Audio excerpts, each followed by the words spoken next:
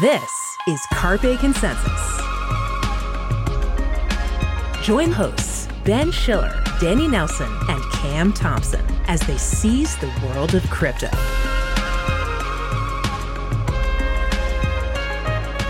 Hello, everybody. This is the Carpe Consensus podcast from the CoinDesk Podcast Network, and welcome to the show. My name is Ben Schiller. I'm the features editor here at CoinDesk, and Danny Nelson is here. Hi, Danny.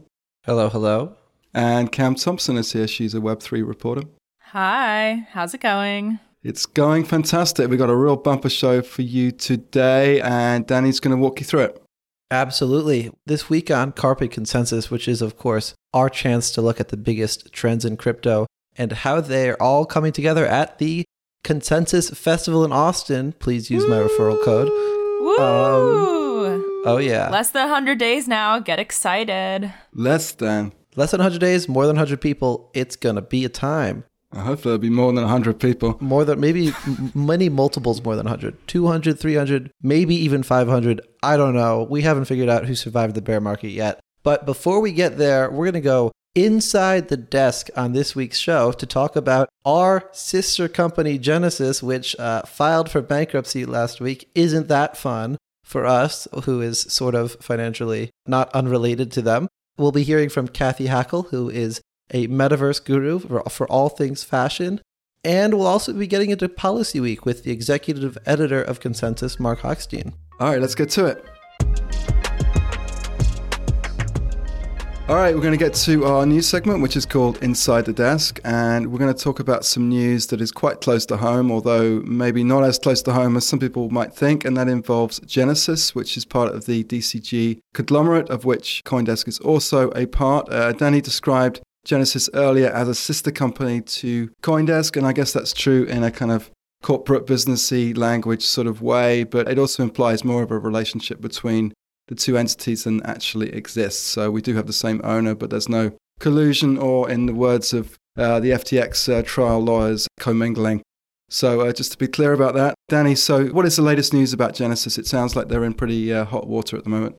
They are in hot water. As I discovered late Thursday night, they filed for bankruptcy. Everyone in crypto sort of expected this to happen because Genesis, which lost so much money to Three Arrows Capital, and then a little bit more to FTX, and then a whole lot more from its own customers trying to get their money out, went bankrupt and filed in the Southern District of New York. I found this out at 11 p.m. on a Thursday. As I was getting ready for bed, I made the mistake that I've made so many times, which is to go on Twitter at all, but especially right before bed. I saw a headline, Genesis files for bankruptcy. Now, I have practiced, I have trained for this moment. I know where to go, where to look, what to find as soon as I see a headline like that.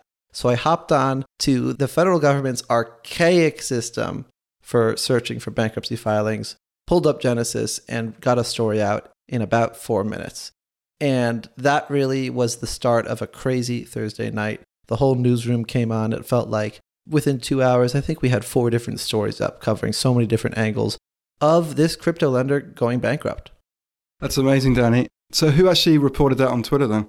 Oh, I mean, the headline that I initially saw was just from one of those bots that get RSS feeds of what's happening and then regurgitate it for the world. So it wasn't a news organization.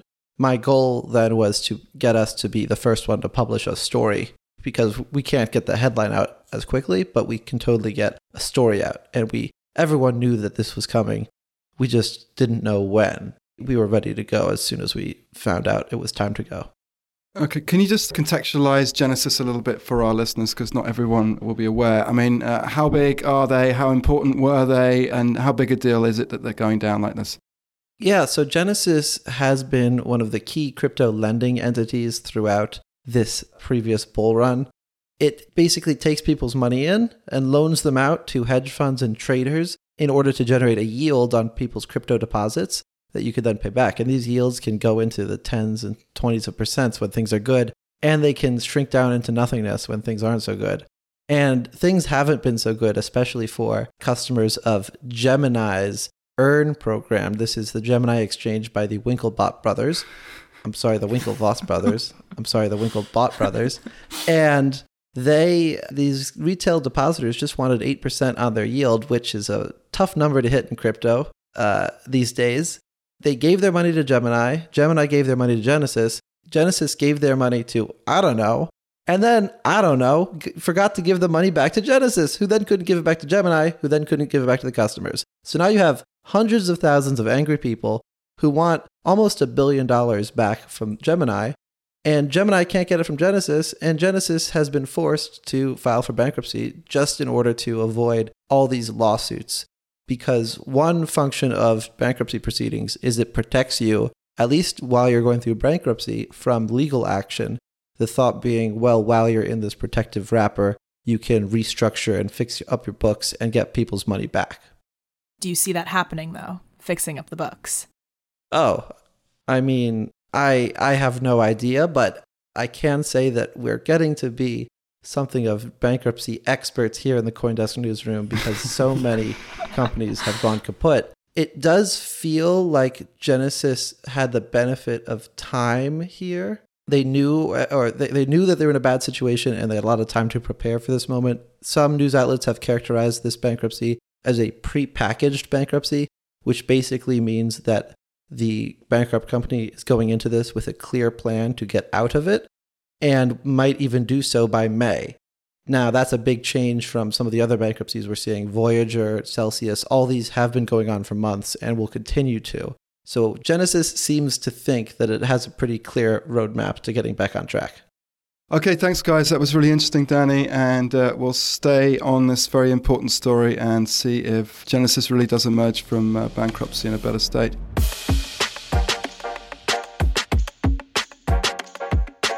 All right, everyone. So for today's Speaker Spotlight, I am super, super excited to introduce Kathy Hackl, Chief Metaverse Officer and founder of Journey. She's also a consensus speaker, so make sure to catch her in Austin, April 26th to 29th. Going to be a great time. Kathy, thanks so much for being here. Super excited to talk to you today. Me too. Excited to be here.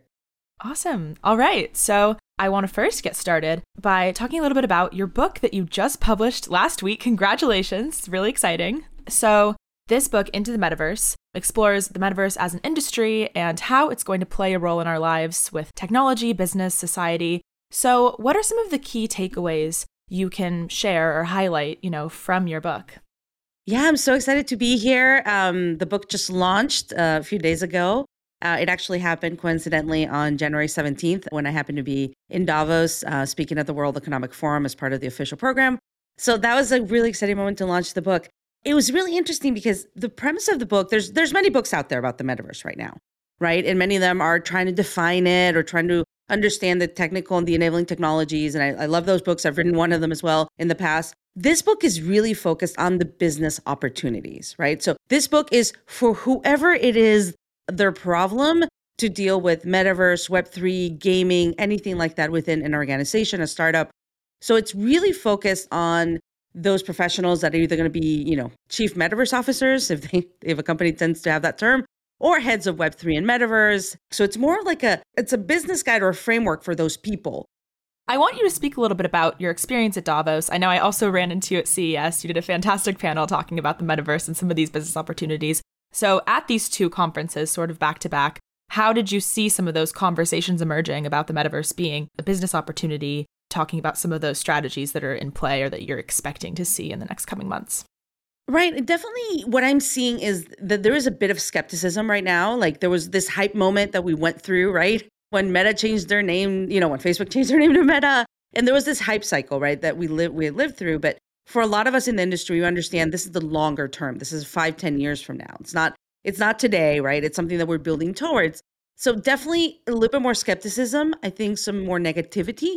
But that being said, from, let's say, the opening keynote at CES, where they talked about the metaverse being something that is not going away, right? To being at Davos and being I'm part of the Metaverse Initiative and, launching 2 different reports, one on the consumer metaverse, one on interoperability, being part of the program, hearing the conversations, right? I think that there's the word is polluted in a sense, but if we truly believe it is the successor state of today's mobile internet, then it is truly too big to ignore, right? So yeah, I think that there's confusion around the term. Some people really focus on VR. Some people are really focused on, the crypto side of it, and they immediately think FTX, right? And it's like, well, no, this is a lot bigger. So definitely a lot of conversation. What I will tell you, what was really, I think for me, really interesting to watch was that a lot of us that are in this space, we live in a bubble, right? We always talk to the same people. We don't know what we're talking about, right? If I go to all these events, but being in Davos, being surrounded by all these business leaders, some of them that truly don't understand what this is or are pretty skeptical, is starting to hear more of an interest of well, tell me what this really means for my business beyond a marketing activation. Yeah, so I'm interested in learning more about your perspective on this fight between the decentralized metaverse and the metaverse that is pushing toward really commercial viability at this point. We see all the money coming from Meta going into the metaverse. It's hard to imagine that whatever comes out of Meta won't be critical to the world's understanding of what the metaverse is. So, here in our bubble, we might think that the decentralized metaverse makes sense. But how does the decentralized metaverse win out when all the real capital is pouring into the meta version of it? Here's what I'm seeing, Danny, is that the reality is we are going to need those big corporations to be a part of that future, right? Is the future all fully only open and decentralized? I think it probably won't all be open and decentralized. A lot of it will be, right? Because the ad revenue models that made the tech giants of Web 2 are starting to fail, obviously, right? So new models will come in and take over that. And part of that is some level of being decentralized, right? And owning your data and owning your assets and, potentially interoperability. But I think we cannot be naive and think that it's only going to be open and decentralized. And this is why I say that, because I live in DC. I happen to live in Washington, DC because my family's here. And I talk to a lot of people in the Defense Department. I talk to a lot of people in government. And there are certain things that might not be open and decentralized, right? Even if they use zero knowledge proofs or whatever, some things might not be open and decentralized. So the idea and the concept that the future is only fully open and decentralized worries me, because I think we need to be realistic, right? That being said, I do agree with you. I think that whatever these big corporations do bring to the world will impact the rest, right? So I'm hopeful that maybe because the ad revenue models that made Web 2 giants what they became are not working, that they're starting to truly seriously look at potential new models and ways of being, right? So yeah, I think that, I think at this stage in the game, we all have to play nice with each other. At least that's my feeling from Davos, is that you had on the promenade, you had Meta, but across the street you had Polygon, and across the street you had Hedera, and across the street you had Qualcomm, and across the street you had all these different parts of what this ecosystem is. Yeah. But isn't it, sorry, Kelly, but isn't it our job as people, as journalists and commentators and, people like yourself to kind of have a position on this? And if we believe fundamentally that Web 2 was, very useful for the world, but somewhat of a bastardization of the internet's original principles, and that Web 3 is supposed to be a return to those principles, shouldn't we be arguing in favor of an open metaverse rather than being passive in the face of this corporate takeover of it? No, I agree with you. The work I do is towards an open and decentralized metaverse, but we cannot be naive. I've met so many people that are only open. It can only be open and decentralized, right? And I'm like, have you talked to people in defense? Have you talked to people in healthcare? Does everything have to be open and decentralized? But yeah, I think we should build towards an open and decentralized system that allows us to own our data again. I'm 100% on board with that. But I think we cannot be naive, right? And think that it's only going to be one way. I think another question that I have too, kind of pivoting away a little bit. So a lot of brands have had activations in the metaverse. A lot of Web 2 brands have kind of stepped in, done something in Decentraland, something in the sandbox, really, tried to engage with a new audience. But, there hasn't been a lot that have really stuck, or a lot of really valuable brand activation. So I guess what needs to happen for some of these brands to be able to step in this space and actually do a successful metaverse experience? Yeah, I think it really, a lot of these have been marketing driven, right? And I do talk to a lot of marketers, obviously, but what's the marketing KPI, right? It's the engagement at that moment, the PR spin, all those sorts of things. That's what they're measuring their success in. So sometimes it's not even how many people are in Decentraland, which is a big discussion that everyone's having, right? But it's more oh, we claim to be the first ones to do X in the metaverse. From the decentralized side, yeah, what is successful in that space? I think Metaverse Fashion Week was pretty impressive. I think Metaverse Fashion Week this year is going to be even more impressive with the things that they're doing with spatial, et cetera, and adding more platforms. So I'm excited about that. I'm excited. I'm looking forward to, as crazy as it sounds, the downturn that we're in actually is going to breed projects that are more thought out, that are not, running towards that PR, be the first to do X. I think we're going to start to see brands actually think about Web3 and what that means for them in a longer term view. And that's what gets me excited. When I think about consensus and the kinds of conversations that I'm going to have with folks there, I think they're going to be very different than last year. Last year when I was there, I had a lot of brands approach me, say, hey, we want to be the first ones to do X in the metaverse. I'm hoping to get off that stage and have conversations like, okay, we did X, we were the first to do X. How does this play long term? How do we think about the next 18 months? How do we start to think about Web3 community building, moving away from Web2? So my hope is that, I'm going to have more quote unquote mature conversations that are not so much around the hype. That's my hope, at least. Right. I think especially June 2022 was really coming out of that hype, and a lot of people doing these one-off, maybe they were seemingly PR stunts, but kind of dropping into the metaverse and then going. I think there are a lot of things like that. Personally, I'm really excited to see how Metaverse Fashion Week happens this year, how it's going to be different, how some of these brands might work towards longevity. Ben and Danny, do you guys have any memorable Metaverse activations you've seen over the past year, or, things you want to highlight? Yeah, I remember oh my goodness, I think it was Snapple. They opened a bodega in the metaverse, and you go into the bodega and you search for little treasure hunt pieces, and then you end up getting, I think, a coupon. But what was really annoying to me was that when I won this coupon after doing this kind of janky treasure hunt, I think it only offered me the ability to get a cash redemption, which really kind of irked me. It was like, well, we're going to have this metaverse thing to cater to all, 10 to 20 people who would buy Snapple after coming to it in a blockchain bodega, but we're only going to give them dollars. I was like, well, if you're going to do a crypto thing, then give me USDC or make it more crypto native. So it just felt really strange to me that they did this half measure, and I won the game and I couldn't even get USDC for my Snapple. Is that too much to ask?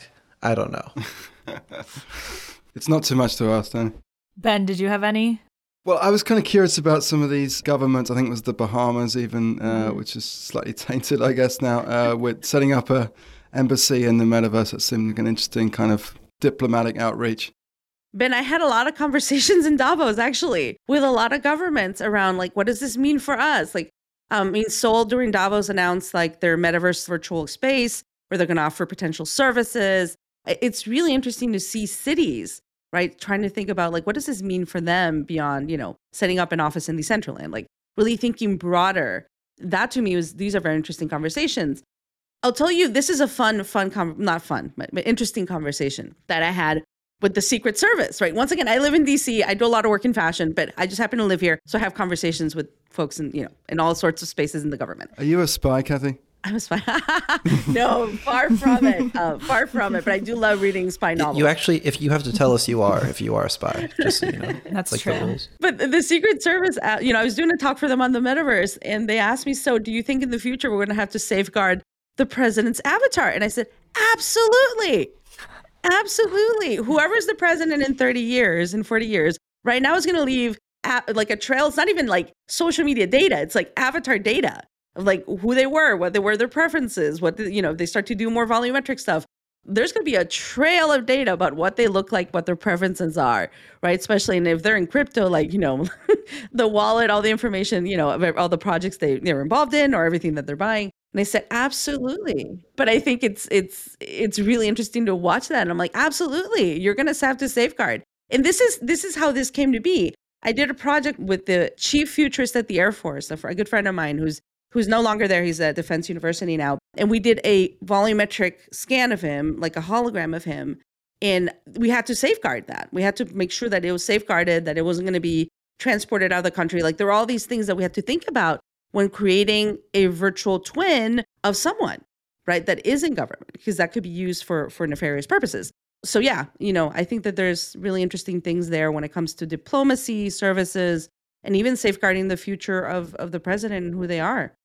Completely. And even if it's not with the president, security in the metaverse is a big trend that I've seen in conversations and a lot of people talking about that. So I want to ask you, what are some trends you're expecting to see in the next coming months, in this year?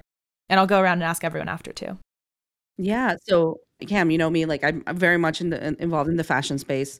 A bigger push between, physical and digital and integrating that. I'm looking forward to not Fashion Week in February, but Fashion Week in September, Fashion Month. I think you're going to have so many more brands and so many more things happening that are bigger and better and more convergence between physical and digital. But yeah, I think connected fashion is going to continue to be something people are going to push and they're going to push the limits to. So I always look at the fashion industry as a first mover in this space and how they're adopting things. That's one. And then obviously everyone's talking about generative AI. Like no matter where you go, whether it's CS, whether it's Davos, wherever it is, how does generative AI play into this whole thing, right? And for me, AI is part of the future state of the metaverse. I heard this term recently, the generative metaverse, right? How do we start to integrate generative AI into the metaverse? Having spent time at Magic Leap, one of the North Stars when I was there was called human-centered AI. We had a virtual human called Micah. And I'm thinking really through the human aspect of this generative AI moment that we're living through and the humans behind this, right? Not so much, I love the technology. ChatGPT is amazing. It's giving me great responses to the prompts I give it. But thinking about not so much that it's going to replace us, but our jobs are going to change and we're going to have to work really well with it, right? So the humans that are going to replace those jobs right now are the humans that can work well with AI, right? So looking at that, like, it's going to be like creative AI director. Like, is that a role in the future? Someone that knows really well how to prompt this, how to work with these technologies, right? So I'm excited about that. I'm nervous about the misinformation it's going to bring into the world as well. I don't know. I'm worried about some parts of it, but definitely generative AI is going to continue to be a moment. I think maybe in, a couple of years' time, we're going to think back to this moment and be like, wow, that really was a watershed moment. So any predictions, Ben, Danny? Well, I'm a sports fan, so I'm predicting, being able to watch sports together with live fans in the metaverse makes sense. I mean, I'm a Liverpool Football Club guy, so the idea of being able to kind of sit in Anfield, the north of England, with actual people in some way is quite appealing. So I could see that definitely taking off. That would save a lot of money. Like, I've been going to the Eagles football playoff games, and my goodness, they are expensive to be there at the field. I'm going to wait until you can do metaverse tailgating, though. Until you can really get that immersive experience, I'm just not here for it. You can put a device and smell the barbecue. So the Scream you can do Box. that at CES. That's the Scream Box, yes. Oh my goodness. The crazy fans would love that.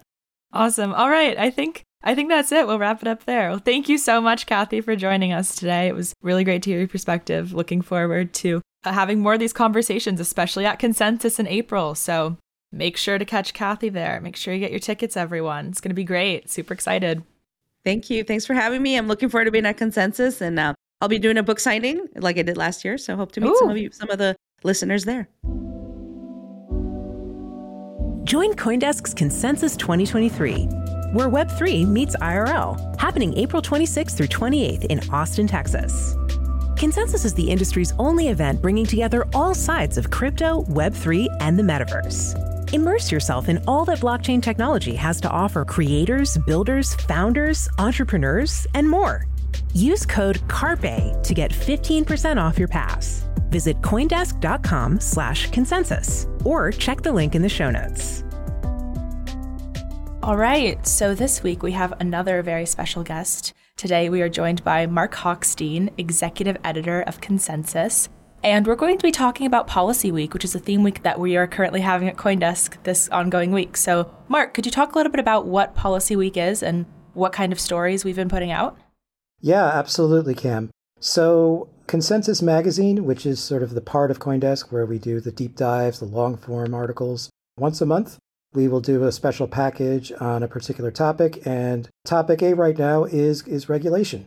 In the wake of the collapse of FTX and the overall crypto meltdown, regulators in the US and elsewhere who have had their eye on the crypto space for a very long time are gearing up to really tighten the screws.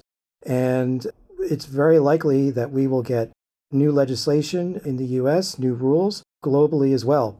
In particular, Jesse Hamilton from our regulatory team did a really interesting deep dive on how Congress in the US is finally, for better or for worse, really putting a focus on the digital asset sector in the way that they haven't in a long time. And I think FTX really was the catalyst. I mean, it was such a spectacular blow up. It's interesting because the founder of FTX, the infamous Sam Bankman-Fried, as many listeners know, was a prolific donor of money to politicians, particularly on the Democratic side. But FTX, in general, their whole executive suite was very generous with the funding when it came to politicians. Interestingly enough, our regulatory team found that 1 in 3 members of Congress has received donations or contributions from someone at FTX. So you have that on the one hand. But on the other hand, FTX itself is now an infamous disaster. And I think particularly the lawmakers who are not particularly keen on crypto are out for blood. So Mark, just tell us about Crypto Policy Forum a little more. What do you think the live issues are that are going to be up for debate during Consensus? What sort of topics are you going to be considering there? Yeah, absolutely, Ben. And one of our stages at Consensus will be the Crypto Policy Forum, where we will be really drilling into these very same topics that we've been talking about in Policy Week. So, what I'm particularly excited about is that there's this kind of elephant in the room that's always been there in crypto, and that's the whole issue of privacy. And we're really seeing this come to a head, I think, in the last year or so. I mean, when you saw the blacklisting of the Tornado Cash protocol on Ethereum in the US by the US sanctions agency, and then in the Netherlands, they even arrested a software development simply for writing code.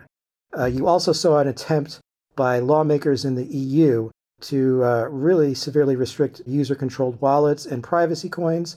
And it really underscores that law enforcement, financial regulators, tax authorities, they all want to make crypto legible. They all want to make even the smallest crypto transactions legible. And this is very, very hard to reconcile or to balance with kind of one of the central tenets of crypto, and one of the reasons why Bitcoin and the cypherpunk movement that preceded it first got started, which is privacy. So the question is, where is the path to equilibrium? Fantastic. Sounds very interesting and important. So just on privacy, I mean, it seems like this new raft of legislation or potential legislation going through Congress at the moment would definitely be injurious to privacy. It seems like, the dream of privacy is dying with FTX. And the question is for you, I mean, is it crypto if there's no privacy?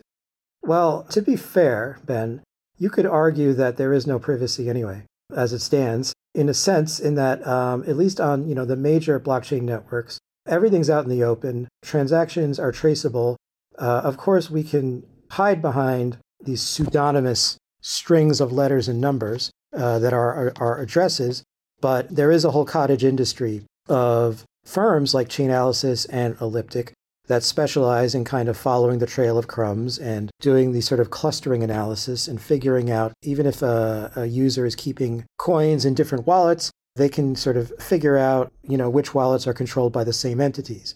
And on top of that, if you want to trade in and out of crypto for fiat, most exchanges these days, pretty much any regulated exchange, is going to ask you for quite a bit of personal information that they're going to hold on to. So right. I'd say the privacy as it stands in crypto is far from perfect. The problem is that this is not enough from the point of view of at least certain members of the law enforcement community, of certain regulators, and certainly the politicians who are trying to get some mileage out of this disaster that befell the industry with FTX and with the crypto crash. So right. It's a complicated issue, but the privacy in most cases is far from perfect as it stands. And there are definitely political forces now that want to make it even worse from the user's perspective. Right. So just talk a bit more about the Crypto Policy Forum and what it's trying to do. I mean, it isn't just a talking shop. You don't want just people coming in and giving their view on things. You want to arrive at some kind of consensus, there we use the phrase, and you're going to be producing a report out of it. I mean, there's a kind of a teleological kind of goal here, right? Absolutely, absolutely. So at Consensus 2023, we're going to do things a little bit differently. I mean, we will have all the usual on-stage content that attendees are used to seeing, but we're going to have some additional conversations off stage We will be having some very intimate discussions. Intimate discussions, huh? Yes. They will be conversations under Chatham House rules. For those who aren't familiar, listeners who aren't familiar, Chatham House rules is basically a set of rules whereby people who are in a meeting agree that they can repeat the ideas outside the room, but they cannot repeat them with attribution unless the speaker agrees to it. And the reason we're doing this, again, I'm not talking about what's going on stage, I'm talking about what's going on off stage, is that we want to create kind of a safe space for people to really say what they think and not talk past each other, not default to talking to the sort of standard canned talking points. So we'll have these, we're calling them the convenings, but we will have a handful of convenings on a number of these sort of really thorny challenges. But we will be listening in the room. And as you mentioned, after the event, probably a couple of weeks after the event, we're going to come out with what we call the Consensus at Consensus report. And that's going to be a paper that is kind of synthesizing the takeaways from these conversations. We really want to help the industry or the whole crypto community collaboratively move this space forward in a constructive way. The report will be an attempt to do that. So, Mark, with our Policy Week coverage and with your own just analysis of the industry, are you seeing that the punishment, if you will, matches the crime, which is to say, after this implosion of FTX, are regulators moving to regulate the parts of crypto that actually led to this implosion, or are they using it as a moment to attack everything? I would say both. They're definitely attacking everything. I mean, I think that the Elizabeth Warren bill, is sort of an egregious example of overreach. There have been some other suggestions that are a little bit more reasonable and I think are a little bit more relevant to what happened with FTX. I think an interesting example recently is, there's been talk about, trying to separate the different functions of an exchange. I mean, in the mainstream financial markets, and Gary Gensler, say what you will about him, he's right to point this out. In the mainstream financial markets, custody and trading, custody and exchange, these are sort of very separate functions, often handled by very, separate entities, separate firms. And just because of the kind of the way that crypto was born and grew up, we have this paradigm of, you deposit funds with an exchange, which is kind of not how it works with the New York Stock Exchange. So one of the more relevant suggestions has been to try to create separate legal entities, at least, even if perhaps if they're under the same corporate roof, but you want to avoid commingling of funds. I mean, that appears to have been a major issue with FTX, right? Is that he was, not only does it appear that Sam Bankman-Fried may have been robbing Peter to pay Paul, as they say, the Peter pocket and the Paul pocket might have just been one big pot. So he was the co-mingler in chief. Yeah, yes, exactly. So you want to avoid that.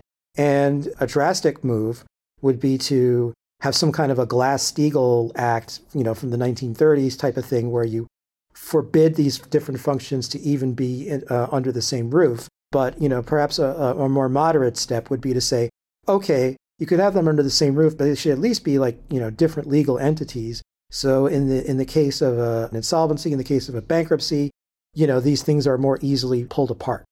When you were talking earlier about how some people in Congress have a major lack of understanding about cryptocurrency and are equating a lot of what is going on in crypto to FTX and financial fraud rather than a lot of these decentralized technologies, what do you think needs to happen, or do you expect will happen or hopeful that it might occur to kind of debunk some of these myths and try to get a little more understanding among people in power about the difference between, having centralized financial fraud versus decentralized technologies? That's a really important question, Cam. I have often said, I've said this of Bitcoin, and I think it applies to, the best of the crypto space, is that this technology is like a beautiful horse. Everyone outside of crypto, sometimes even the people in crypto, they fail to see the horse because all they can see are the flies buzzing around its behind. And I think if the industry is smart, they will find an articulate and understandable and clear and intelligible way to show the public and show the policymakers. I think there is an important job for the industry to differentiate between the crypto industry and the crypto technology. And I think the crypto industry definitely lost its way. the crypto community, or elements of the crypto community, arguably lost their way. But, crypto technology, the innovation continues, the development continues. And I think, at the end of the day, it has a powerful value proposition. Just it's not one that is politically easy to sell to all the various constituencies. Thank you so much, Mark. That was terrific. That was Mark Hochstein, executive editor at CoinDesk and a true gent and one of the best journalists in our space. Thank you very much, Mark. Bye. CoinDesk presents Crypto Crooks, Season 1, BitConnect. $2.4 billion, thousands of victims, mysterious deaths, untold misery worldwide. Once you start digging, you never know where it might lead.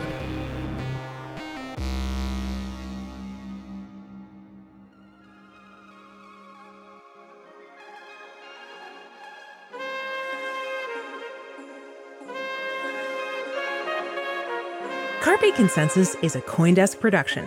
Executive produced by Jared Schwartz and produced and edited by Eleanor Paul. Have any questions or comments? Email us at podcasts@coindesk.com. Subject line, Carpe Consensus.